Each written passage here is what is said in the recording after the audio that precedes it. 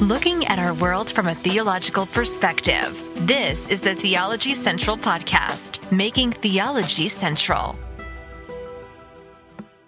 Good afternoon, everyone. It is Monday, March the 28th, 2022. It is currently 5:09 p.m. Central Time, and I'm coming to you live from Abilene, Texas. Let's begin with some questions. All right, let's begin with some questions. And these are very, very important questions. And this is going to be, here's what I want to do before I even get to the questions. I'm just going to tell you about something that is happening at least in maybe one church, maybe more than, I don't know how many churches are adopting this program. I don't know how many churches are using this program. I don't know for sure how many churches out there are using similar programs. I definitely want to hear if your church is doing something similar to this, or your Sunday school class or your small group. I definitely want to hear about it. I think everyone's going to have very strong opinions, whether they think this is a good idea or a bad idea. I'm just here to try to tell you about what's going on, and you can then draw your own conclusion. I really just kind of want to present this to everyone, but it really starts with some basic questions. All right. This is important. How much power and authority do you think the local church has? Or let me state it this way. How much power and authority do you think the local church should have when it comes to the lives of the members of that church? How much power and authority does a church have over its members? How much power should it have over its members? Do you think it's perfectly okay for someone who, if you join a church, the church can tell you, well, the wife can't wear pants. The men cannot have long hair. You can't go to movies. You can't do this. You can't do that. Like, give you basically a list of rules saying, if you're going to be in right fellowship with this church, these are the things you have to do. These are the things you must do. Do you believe a church can exercise that kind of power and that kind of authority? Or do you believe that's wrong for a church to exercise that kind of power and authority? How much power should a church have over the lives of its people? I think this is a very important question, and it's fundamental to this, all right? It's fundamental to this. How much power, how much authority should they have? What can they dictate when it comes to your everyday life? When it comes to what you watch and what you listen to and what you read? How much power should the church have? When does it cross the line into maybe, that's being a good pastor, that's being a good shepherd? When does it cross the line into turning into something that's, just downright legalistic and cult-like? Where is that line? Is there a line? This is another important question. How important and how biblical do you think is the concept of accountability in the Bible? Like, do you think the concept of accountability is a biblical concept? Like, does the Bible say, all right, for you to struggle against sin, to fight against the sin, you need someone who will hold you accountable? Everyone needs to be. Now, the question is, they're only putting forth this accountability in one area of life. So, like, how far do you take accountability? Like, all right, hey, this area of life, everyone needs to be held accountable. But what about other areas of life? Like, how far does a church take an accountability program? We're going to hold you accountable in this. We're going to hold you accountable in this. Let me just throw this out. This is just an idea. I think we would all agree that the Bible condemns gluttony, right? Is gluttony a sin? Now, if you say gluttony is a sin, how many churches have created a program to hold people accountable for gluttony? How many churches have a program to hold people accountable for that kind of thing? I think this is a very important question. Let's look at this. Here is the program, all right? And I read this in an article that was published on March the 24th. And I've looked at it, and I'm like, wow, okay, exactly. What's the right way to think about this? But then I started thinking about those questions. How much authority does a church have? And how important is accountability? And if you're going to say there's an accountability program is necessary, what areas of accountability? Do you only just choose one? All right, let's see what happens here. This article is entitled A Church Smartphone Accountability Program. A church smartphone accountability program. All right. The church should help oversee young people who want to do right. It can't help rebels in this way except for preaching and prayer. But for those young people who love the Lord and are wise and want to help to stay safe, the church should be intimately involved in their lives. God's word commands this. So they're saying the church should be intimately involved. And in this particular case, they're focusing on young people's lives. How involved should they be in their life? How much information should they have in regards to what a young person is doing or not doing? When does it become, I think we've entered into a bad place here? I think this is an important question. They say the Bible quotes this. They quote Colossians 1:28, whom we preach, warning every man and teaching every man in all wisdom, that we may present every man perfect in Christ Jesus. Now, when you look at that article, it just talks about that we may present every man perfect, but how do we present every man perfect? Preach, warn, teach. What does it say being intimately involved in every area of their life? That just seems to be where, again, Colossians 1:28, whom we preach, warn, and teach. That seems to be the biblical way of doing this. Is there more? Do you need more? Do you need an accountability program? What do you need? Well, let's continue. They state in this article, our church is starting a phone accountability program for those who want this help. A phone accountability program. Now, obviously, this is focusing on accountability in one area, and this would be area of what you do on your phone or what you do on the internet. Okay. I'm not saying that it's that there is not, that the phone and internet is not an area of great struggle, because people can get themselves in all kinds of trouble on the internet, on social media. There's 100 pitfalls waiting for you. That is absolutely true. So clearly those pitfalls can be preached about. People can be warned about. People can be taught, maybe principles and ideas to help them. But should it go a step further and we're like, now we're going to hold you accountable to what you do on your phone. We're going to hold you accountable.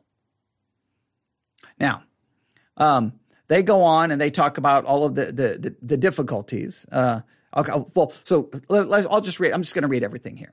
So they're starting a phone accountability program.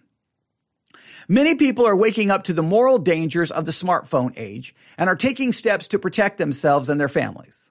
All right. Then they give the name of anyone who teaches internet safety to thousands of parents and teachers each year says the following. So here's someone who teaches internet safety to thousands of parents. And this is what he says. As parents raising 21st century digital citizens, it is critical that we have become educated in order to understand the reality of where our children live, who they interact with, and who they become once they enter the digital sphere. The entire landscape of parenting has changed, some for the better, much for the worse. And they call it the AD era of parenting, in other words, after digital. The AD era of parenting holds all the same issues from the BD era before digital, plus a full slate of new ones. The constant changing landscape of digital risk demands constant parental engagement. All right. I think that that's wise, that if you're a parent, the digital world, the whole digital landscape creates all kinds of potential, not only dangers and challenges for your children, but it creates potential struggles and difficulties for you as a parent and how to navigate this. But you do need to be engaged. Nobody has a problem there, but that's putting it on the parent, right? So that's the parent's responsibility. But remember, they're starting a church accountability program. So you have the parent. Now the church is going to come along and be involved in this. All right.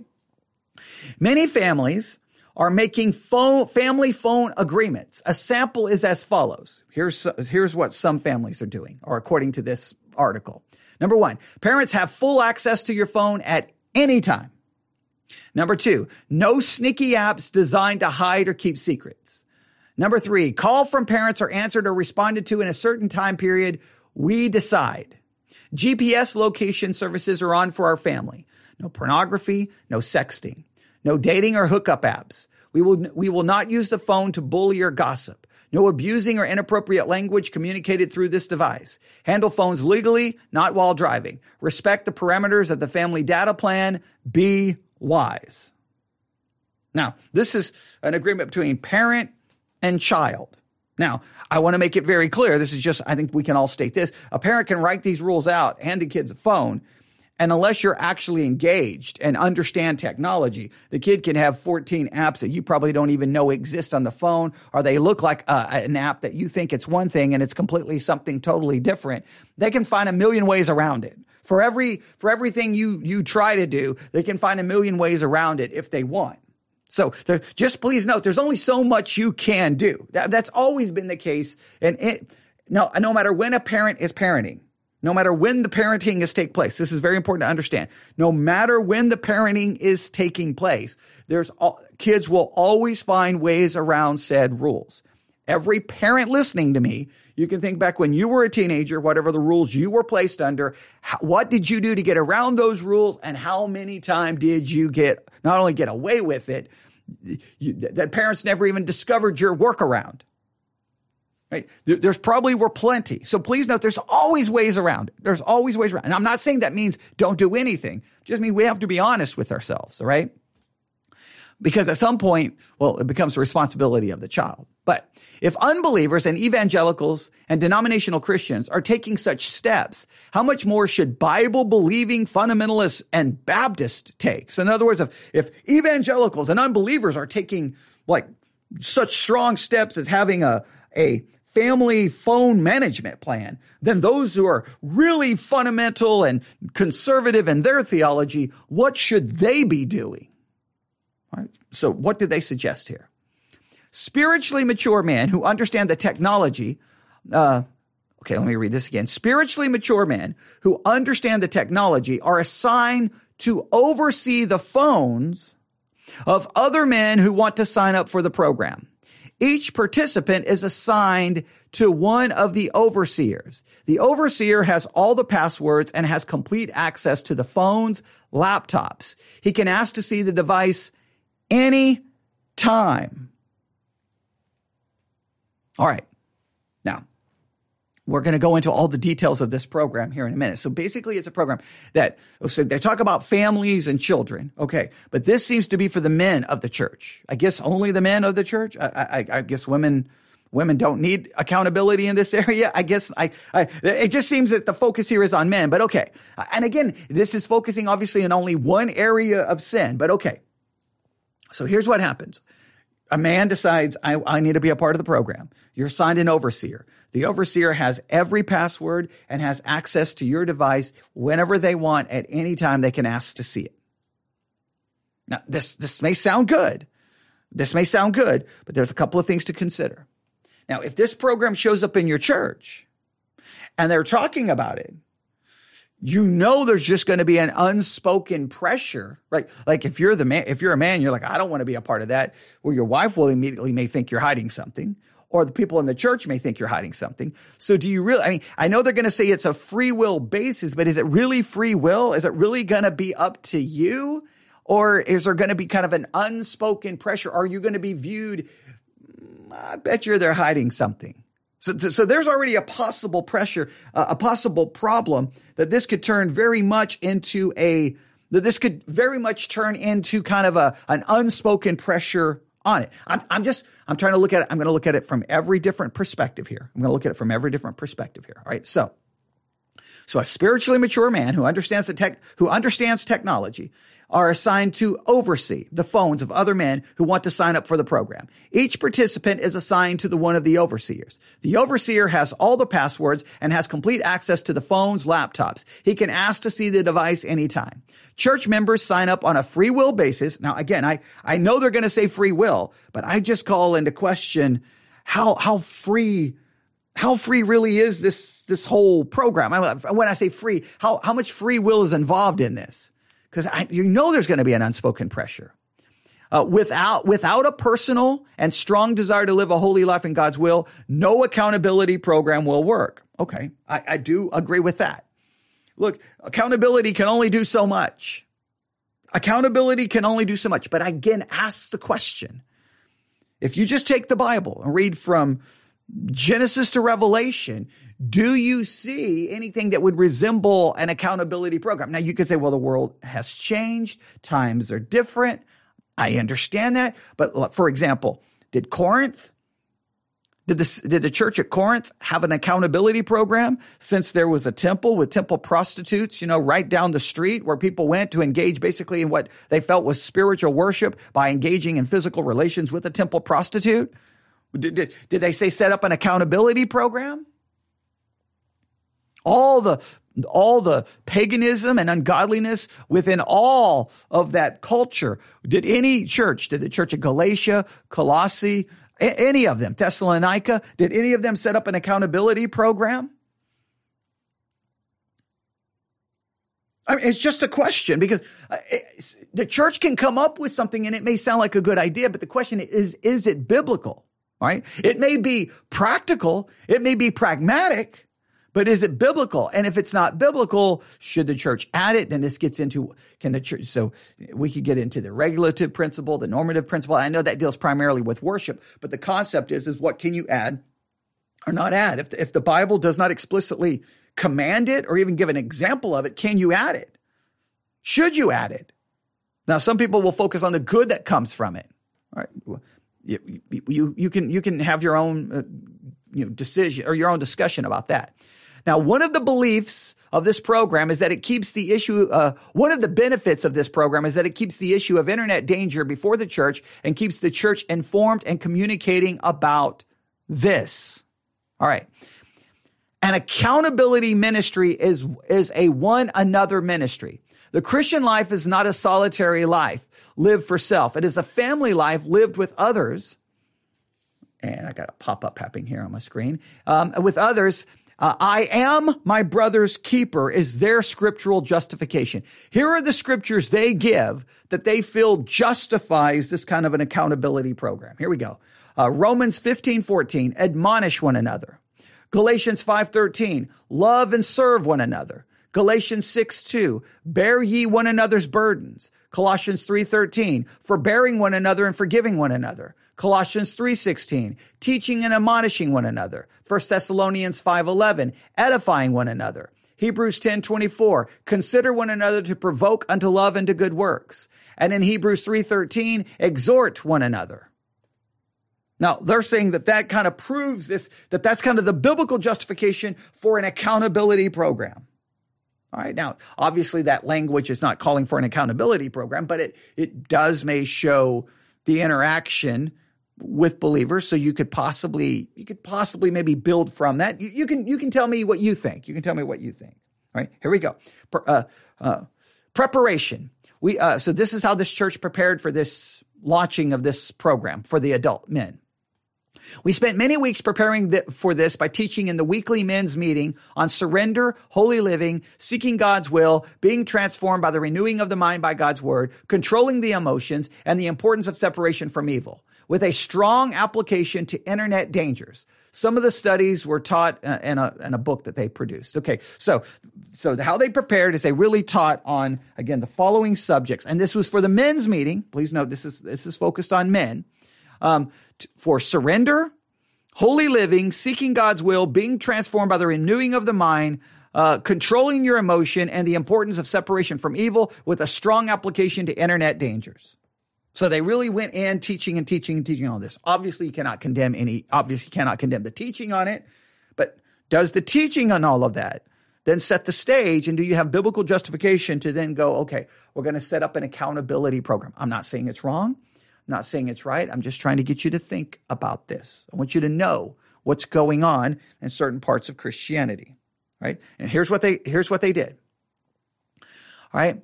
Another thing we emphasize is the blessing of God's will. See, for example, and they give a bunch of scripture, a holy life as a pilgrim believer is a blessing-filled life. Within the protective boundaries of God's will are massive blessing.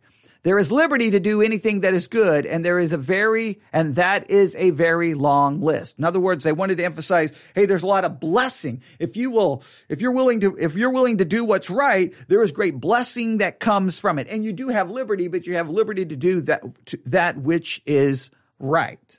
Right? They go on to say, the program must be explained carefully to the church and discussed and fine-tuned according to feedback. Emphasize that the purpose is for the protection, not control. All right,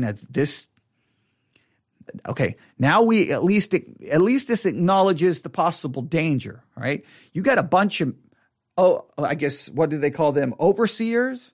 You have a bunch of overseers. Knowing what every man is doing on their phone, you do kind of get this weird power dynamic, right? And then who's checking the overseer? Do overseers have an overseer?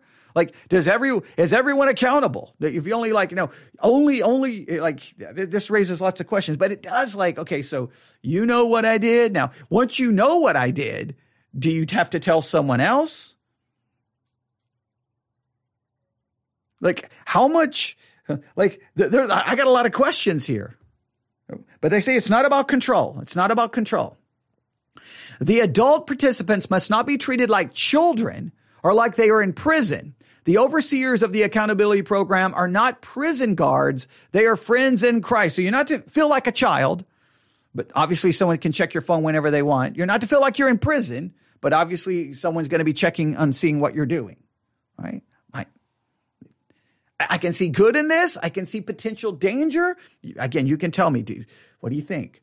Well, how far can you go with this before it kind of crosses a line into legalism, cult-like? When I don't want to say that that's what it is, but I'm saying these are questions that everyone should ask. All right, here's what they have to say. Overseers. Overseers are selected on the basis of how many members sign up for oversight.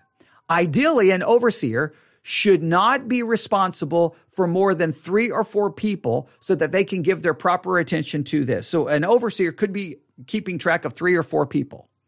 The overseer should be chosen and assigned with wisdom.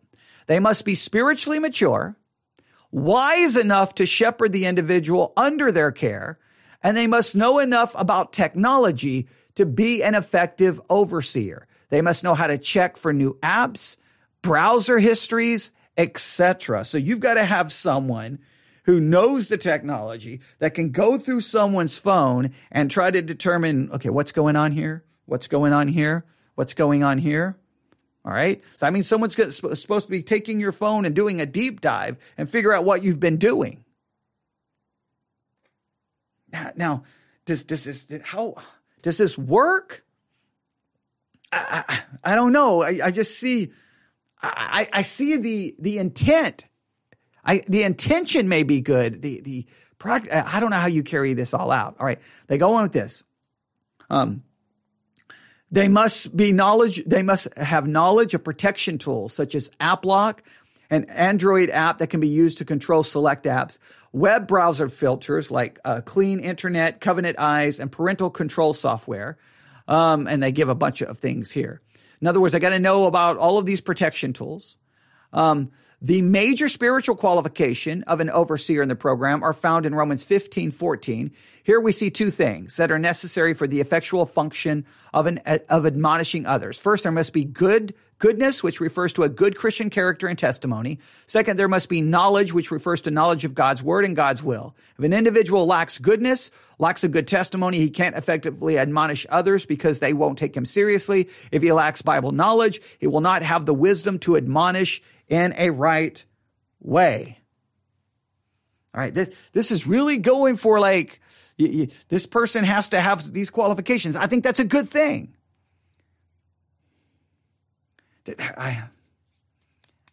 Okay, let's just keep going here. Now, the participants. The individual who joins the program promises not to hide anything and to avoid visiting wrong sites or looking at wrong things. So the first thing you have to do, you got to make a promise. I'm not going to hide anything, and I'm going to avoid visiting any wrong sites or looking at any wrong things. He agrees to obey God's commands, to set no wicked thing before his eyes, Psalm 101:3, to have no fellowship with the unfruitful works of darkness, Ephesians 5:11, and to avoid evil communications, 1 Corinthians 15:33. He agrees that the overseer will have access to all areas of his phone, tablet, laptop, etc. So you have to agree to give full access to everything. Laptop, phone, everything. They get full access to everything. Now remember though, the key is you promise not to hide anything. So your promise is that if you do look at something wrong, you're going to keep it there. You're not going to do anything to delete it. But you see, accountability can only go so far because, all right, I'm going to give you access to it, but are you going to know if I got rid of it? Are you going to know that I deleted it? Are you going to know? Like someone, like how far are they going to dig into your device? He agrees not to delete the history of the internet use, such as browsing history. He agrees not to use browsers such as Tor, Epic, SRWR, Iron, that do not leave a history, and agrees not to use private modes in browsers such as Chrome's incognito mode that do not leave a history. So in other words, okay, I'm not going to use anything to hide my history, and I'm not going to do anything to delete my history. I'm not going to do anything to do that. But will they know if you did that? Like how far is the person going to dig through your device? Well, wait a minute. I think you installed an app at this time and you deleted it. Okay. What was that? Like how much are they going to dig in? Run a full diagnosis on your device? Because it sounds like that basically you're making a promise and the assumption is that you're going to keep the promise. And so, but if you break the promise and then find a way to delete your broken promise, then nobody knows you broke the promise. So how far does the accountability go? I don't know. They go on to say here, he agrees not to use secret IDs to log into YouTube. They are kept from his overseer. So you can't have a different ID for YouTube. Log in, watch whatever you want on YouTube, then log out, log back in under your other ID. You can't do that. You make a promise that you're not going to do that. There should be no deleting of photos, videos, and music, except when they were received as unwelcomed intrusions, such as sent by someone via text or WhatsApp. In other words, the deletion should not be for the purpose of hiding sin. When using the YouTube app, he or she, so I guess women can be involved in this, will log in so that a history is maintained. So if you're going to use YouTube, you have to log into YouTube to make sure that everything is tracked. But if you don't log in, is anybody going to know that you didn't? I mean, this sounds like a lot of, okay, I'm going to tell you what I'm doing, and then I'm going to follow these rules, but you're not going to really know that I'm following the rules, but yet I'm giving you access to everything on my mobile device. I don't know. The participants should be categorized by age and situation and treated accordingly. For example, married people cannot be treated the same as single ones. Married people should have more privacy. For example, married people's communication with their spouses should be strictly private, but single people should not have intimate communication with members of the opposite sex. Other than close relatives, in fact, every person in the program must be treated as an individual. All right. Yeah, I know. Yeah. And some of these churches, you're right. Someone just made a joke about a certain rock band. I won't mention the rock band because then I'll get emails about it. But yeah, I think in some of these cases, so does the church determine what's appropriate or not appropriate? I'm sorry. You on your device, you watched that TV show, or you watched that music video, or you listened to that album. You can't be listening to that on Apple Music. You can't be do they need, I can understand things that are blatantly sinful, but this raises some serious questions here. All right. The overseer starts by meeting with each individual under his care to develop a plan for how he is going to supervise that individual. The overseer must be firm and protecting, but not overly forceful. If he forces the individual to do something against his will, it won't work because there are endless ways to get around supervision. From beginning to end, the program must be free will. In general, the overseer talks with the individual to find out how he is currently using his phone and other devices and what legitimate and good ways, and tries to work out a plan so that the individual can use his device for good, but not for sin. Following are some things that should be done in the first meeting. All right. Okay. All right. So someone said they missed the very beginning of this, but what they're picking up is that this sounds absurd. I think it's going to be interesting. Everyone's take on this is going to be so different. But this sounds very controlling, kind of ominous, like, Big Brother watching everything you do, and every quoting. Can I quote lyrics from The Police? Every step you take, every breath you take, I'll be watching you. Like, is it going to be? It just seems. I don't know. I'm struggling with. I'm trying to be fair with this. All right. So they start each meeting. Okay, they've got to be firm.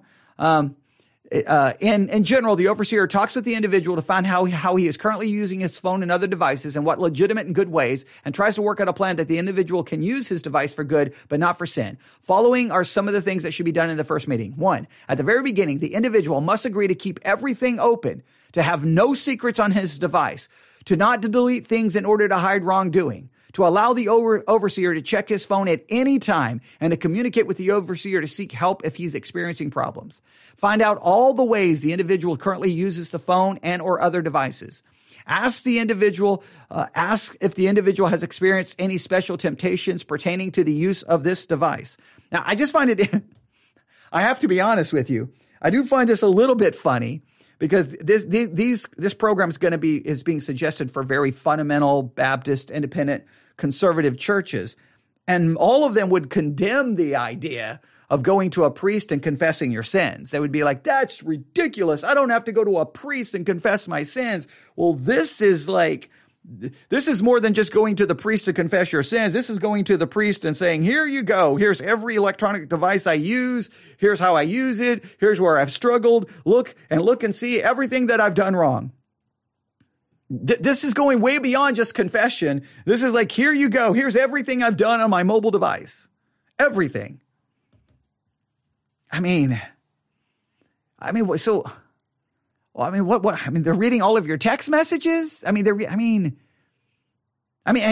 just think, if they're reading your text messages, don't you have to tell every person you text that someone could read this communication? This just seems to be getting like really weird, right? You think about it. because they talked about you can't be using your phone for sexting or for bullying or for gossip. Okay, well, then they're going to go through you're going to sit there and go through okay, so you texted so-and-so. Okay, all right. And you just read. I don't know. This is starting to feel really, really, really, really weird. Okay, all right, let's go. Let's continue here. All right. So at the very beginning, the individual must agree to keep everything open, to have no secrets on his devices, to not delete things in order to hide wrongdoing, to allow the overseer to check his phone at any time, and to communicate with the overseer if there's any problems. First of all, find out all the ways the individual is currently using the phone. Ask if the individual has experienced any temptations. Thoroughly examine the individual's phone and other devices. First, check overall usage for the last 10 days. On the iPhone, screen time can be checked easily by going to settings, battery, last 10 days. Then look at every app and find out its function and how the individual uses it. Decide on a plan. What apps will be kept? How will it be used? Will something like Covenant Eyes be installed? Will a browser filter be installed? Some individuals should have no use. Some individuals should have no use of a web browser, for example, where others should have access to it. The overseer can recommend using the aforementioned protection tools for controlling and filtering. Pray together about the program for God's help. The main thing is to treat each participant as an individual and have good communication with the individual. The individual's age, spiritual maturity, and background must be taken into consideration. If an individual has had problems with pornography in the past, for example, he should desire and should be given closer supervision.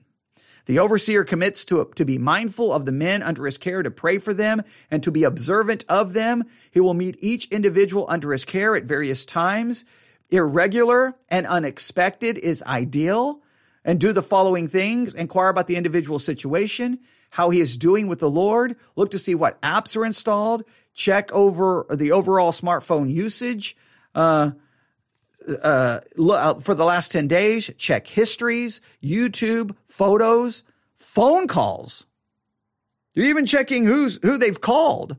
Perhaps look at photos and videos. This depends on each individual situation, as we have discussed. Pray with the individual. The overseer doesn't. Okay, wait a minute. Here we go. The overseer doesn't read the individual's private communication, email, messages, or WhatsApp, but he does try to get an idea with whom the individual is communicating.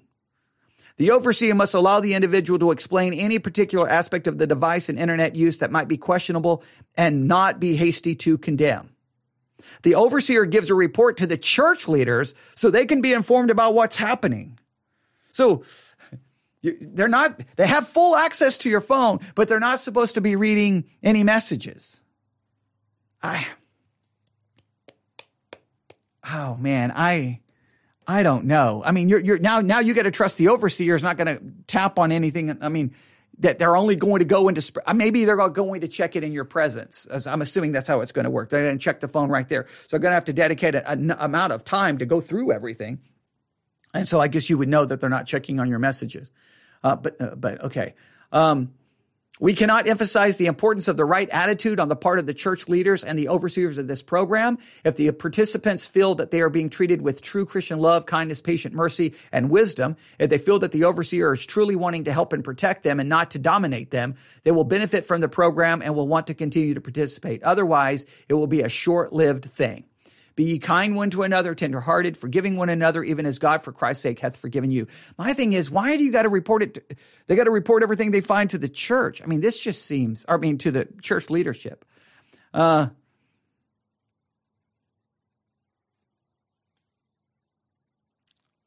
And then there's just a few other things listed there. So there's the program. It's called a Smartphone Accountability Program.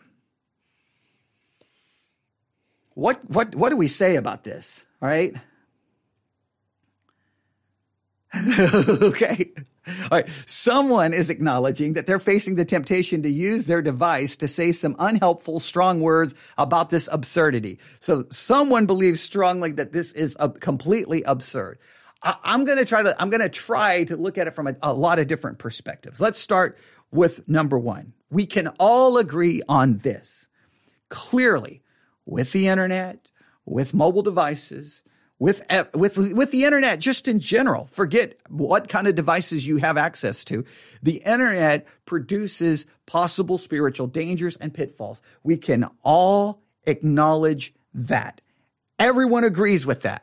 And everyone will have their own particular struggles and difficulties. It can be an issue of just wasting time. It can be an issue of distracting you from the things of God. It can be the issue of gossip and slander on social media. It can be that you're finding yourself getting into debates and arguments and you're having a bad attitude. There's just so many issues that can arise on there. Not just because obviously we all know where the first direction everyone's going to go with this. It's going to be because of pornography. That's the direction everyone's going to go. But there's a million other issues that can arise way before that. It could be because you can just go shopping on your phone that you end up spending more money than you should, or that it's almost leading to covetousness, or there's just so many different directions it can go. We all agree that with the power of the technology comes great potential for sin and difficulties. All right. But, yeah, or yeah. Hey, you've been listening to Theology Central way too much. You got to cut out listening to that. Yeah. Okay. Yeah. It would be crazy just seeing what would happen. That's kind of funny. But I think we can all agree that there are potentials of danger. There's pitfalls. Now, I just want to make it very clear. I'm got to be dogmatic about this. I say this all the time. The danger that presents itself there with this technology. Let's make this is so important. Let's make sure we realize that people found themselves falling into the same problems and the same sin way before there was ever an internet, right? The same problems have always existed. Now you can say, well, it's easily available. I understand, but in some societies, it was already easily available, right? I mean, look at how much sin is available in certain cultures going back in the city of Corinth or in Rome. There was all kinds of things available. So the danger for sin has always been present. I mean, when you're reading in Genesis, you're seeing every kind of sin and they don't have the internet, right? I mean, you're seeing everything from rape to incest to homosexuality. You're seeing it all in Genesis, and there's no internet, there's no rap, there's no rock and roll, there's no MTV, there's no HBO, there's no Cinemax. It's all there because it builds from it. It comes from within us. That's where the issue is. But I understand with the devices gives you access and gives you ability that you have to be conscious of and aware of, and you have to be willing to admit how it's causing you problems. Now, so that I think that's just where we have to start. We got to just realize that it's not like all these problems, started existing when the internet was created. All the problems existed prior to the internet. There was just different ways of accessing those things or engaging in those things, right? So I think that's important. Number 2, accountability can be extremely helpful. Having someone to walk with your struggle with, someone whom you can trust, someone who you have complete trust with and you can be completely honest, I think can be beneficial. I just don't know does it have that feeling that you have someone in your church who's appointed to you as an overseer. They have access to a lot of things. But it all really depends on how much you're willing to let them actually see, because you can cover up your tracks 100 different ways. And unless they can just really start digging into your phone. I mean, it sounds like they're going to sit down with you and just open your phone and go and look at how much you've used. I mean, they're going to be able to get some information, but I mean, all you have to do is sit there before you even sign up for the overseeing program is try to figure out what people can and cannot see on your phone, and you'll know what you're going to know immediately what you can and cannot get away with. So, I mean, it just sounds like that if you've already committed yourself to not doing these things, right? Then do you need the accountability partner? And if you already struggle with this, then if you're already struggling with it, isn't there a high probability that your struggle is going to manifest itself now in covering it up and hiding your tracks? Because again, I think you're going to be how open are you going to want to be with your overseer who's then going to leave the house and go report it to the leaders of the church? I think finding an individual whom you can trust, one individual between you and him, all right, and I'm speaking as a man with a man, working through this together in a private way, whom you can trust, whom you can confide in, whom they can pray with and struggle with you. I think that works better, maybe. But again, then why is it only focused on really one kind of behavior? What about all the other sins in the church? What about all the other sins in the church? Do you need accountability there? We do know from the world that certain programs like Alcoholics Anonymous and Narcotics Anonymous, NA and AA meetings have proven to be extremely beneficial and helpful for those who are struggling with addiction, whether to alcohol or to narcotics. The NA and AA meetings, you have the 12-step program, you have a sponsor, and they're to help you through those programs. All right, I've known people who have benefited greatly from those, who was able to make major changes in their life. Is that the church's attempt to have something similar? Maybe it is. So maybe the idea, let me think of it this way. Maybe the idea, there's something to the idea, but the way they're trying to structure it is problematic. Is that a possibility? Because, I mean, you would have to, how much wrong happens in the body of Christ because of mobile devices, phone, internet connection, Facebook, social media? I mean, things can go horribly wrong on those situations. They can go horribly, horribly, horribly wrong, and you can do great damage to yourself and to other people. Things can go wrong. You're not even expecting it. You're not even looking for it. Next thing you know, you find yourself in a major situation. And you've heard a lot of people. I bet you everyone, I can't speak for the women. I bet you almost every man can speak of their struggles and difficulties that they found themselves in, probably at different times on the internet, and things that they have done that they shouldn't have done. But at the same time, every person listening to me can think of in their life sins and struggles that they have. It's like, how far do we go? How far do we go to supposedly stop people from sinning? Okay, so someone just said in chat, a friend of theirs did this very thing with an addiction program. I think there's some programs that can work, that can be very beneficial and helpful. But it just seems with this program really is designed on, okay, I'm not going to do it, and I promise you that I'm not going to do anything to hide it. But the minute you do it, there's a high probability you're going to try to hide it. And if there's no way to catch the fact that you hit it, then the whole thing just becomes more show than it is substance. It gives a thing. Now, if the person, and again, it really comes down, I really need help. Well, if you really need help, then are you willing? Do you need help so much that you're willing to say, look what I did last night? Here it is. I didn't delete it. Then they run and tell the leadership of the church. Then what happens?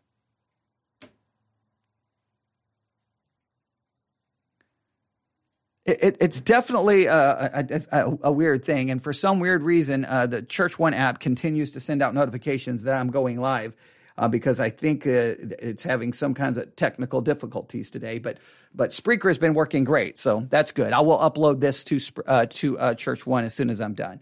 All right. All right. Someone just said, and this is all good because I knew this was going to create a lot of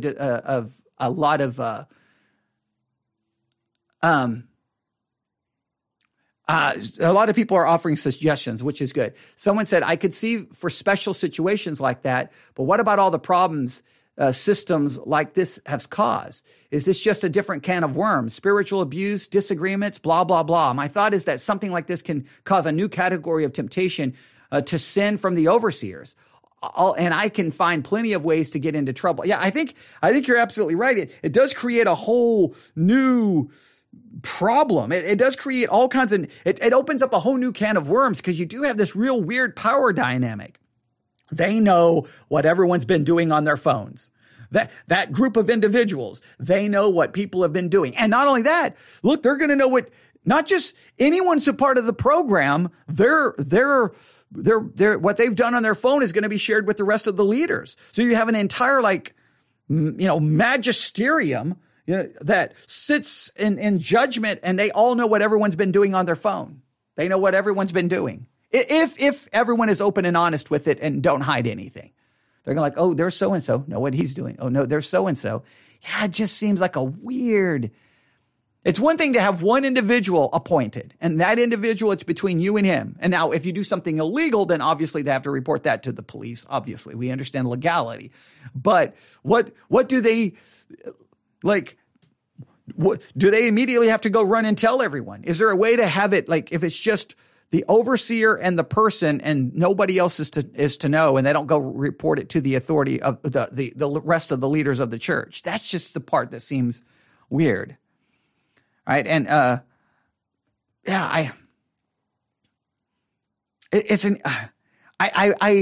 it's one of those situations. I'm struggling with what to say here. It's one of those situations I admire deeply the desire to try to find a way to help people. That's a good thing. We want to help people. We want to help people grow in godliness. But I wonder, and I'm just thinking out loud here. So please don't be writing this down like I'm making some kind of dogmatic assertions here.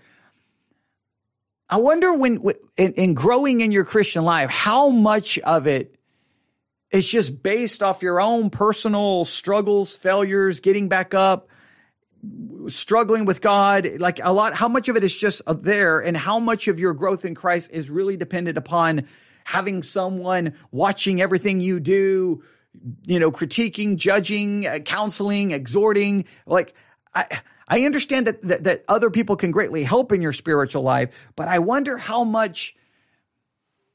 necessary all of that is.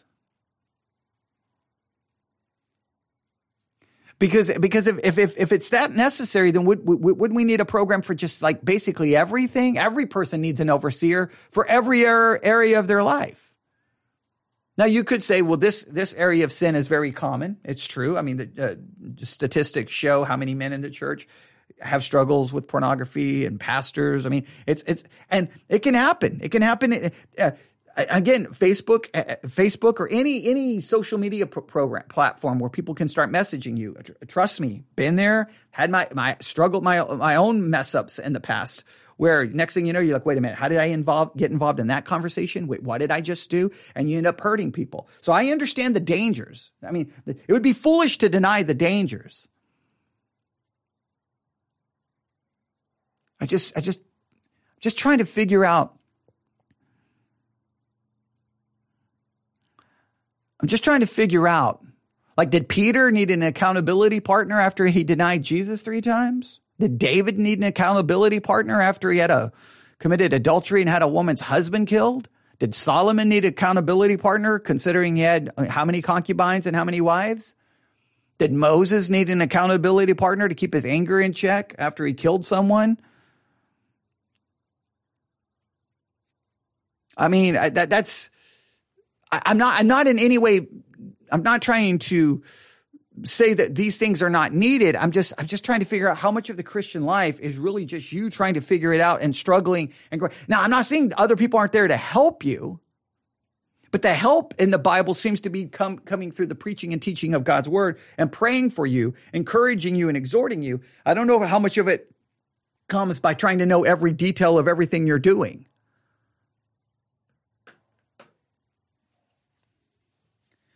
It raises lots of questions. It does raise lots of questions. And I wish I had better answers here. On one hand, I would love to think, yeah, that's what every church needs. We need to get one of those programs and everyone will be better off. But man, just remember, the overseers are sinners. The overseers are fallible. The overseers have their own issues. I just think it would be, I think it would be better that when you realize you ask for help, and then you've got to have one person who's not going to take it anywhere else. Because if you can't just be like, pour your heart out to that person with exactly what's going on. I think that's one thing about the Catholic confessional that's very different. Like they can't break the confessional seal. I mean, that's, They can't reveal what's said in the confessional. They can't, right? They can't even reveal it to authorities in many cases. It's one thing to have someone that you can just pour every dirty, horrible thought and idea out to someone who will pray for you and who will maybe give you counsel, and it's not going to go anywhere else. It's another that as soon as you tell someone, they're going to be on the phone going, well, just met with Bob, and man, Bob's been spending a lot of time on this website. Bob's been looking at this. Don't know how much Bob's going to want to tell you if he knows that you're getting ready to, as soon as you're done, going to go report it to other people. And now a number of people in the church are going to know what you've been doing.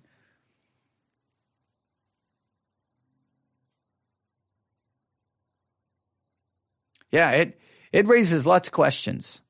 And I think historically, not always, that in many cases, there can be real problems, real issues that the church needs to address. I'm not saying this is not a real problem that needs to be addressed, because the church constantly struggles with sin in many of these areas. Sometimes when there's a real problem and it really needs to be addressed, the church sometimes comes up with unbiblical solutions and sometimes may go to an extreme in order to try to fix the problem. But I don't know how widespread this is. I think it's interesting. The article was published on Way of Life Literature, not the most powerful or influential site in Christendom, but very influential in the independent Baptist movement. And this sounds right along the lines of an independent Baptist, where those churches in many cases already have strong rules on what people can and cannot do who are members.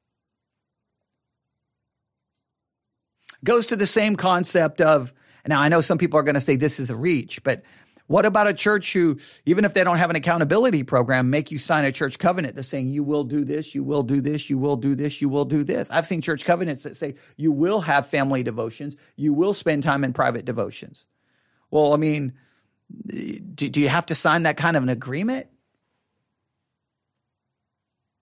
And then, again, I've always said once you sign a church covenant, to me, that's just crazy, because now if you don't follow through in the covenant, one, is someone going to ask you if you're following through in the covenant? Two, if they discover you're not following through with the church covenant, are you now brought up in church discipline? That just seems like you're creating a problem. Don't you have to give some people some freedom to struggle and figure out their Christian life? Yeah, is it going to be ugly and messy at times? Absolutely. The church has to be prepared for that ugliness and messiness.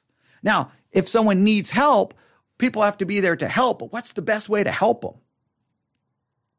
Is the best way to help them say, oh, come here, bring me your phone. We need to go sit down, and I need to go through everything you've been doing this week.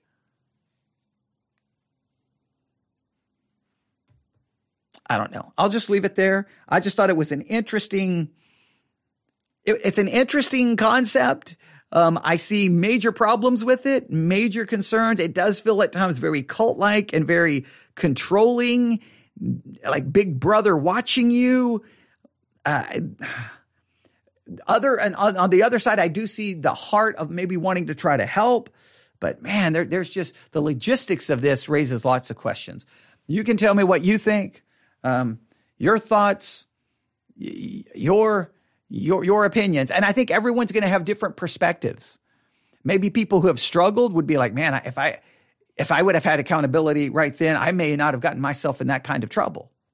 So those of us who've had problems can probably say, man, I may could have avoided it, but then would have I avoided it, or would I then just covered my tracks? Right? You're meeting with your accountability partner for 6 weeks and you don't have a problem. And all of a sudden in the 7th week, you have a problem. Well, you cover your tracks, you go back, you just move on to the next week, and is everything good? And then once you start covering your tracks, then I don't know. Because it just sounds like there's no guaranteed way to know what someone's doing on their device. I'm not an expert on phones by any means, but I bet you there's plenty of ways to cover your tracks. I bet you there is. So then if you've already decided you're not going to do it, and you're not going to do it, is the accountability partner going to be the one keeping you from doing it, considering you can cover your tracks? It just seems like, I don't know. It seems like, is this going to just be an opportunity for everyone to have a perceived righteousness that may not be the reality? I think what we really need is a way to be real with one another. So I don't know. All right, we'll stop right there. newsif@yahoo.com. newsif@yahoo.com. If you're listening on the Church One app, I apologize. I don't know what in the world is going on there. It's having all kinds of problems this evening, but we'll get this uploaded there as soon as possible. So just be looking out for it. It should be uploaded here in the next 15 to 20 minutes. All right. Thanks for listening. Everyone have a great day. God bless.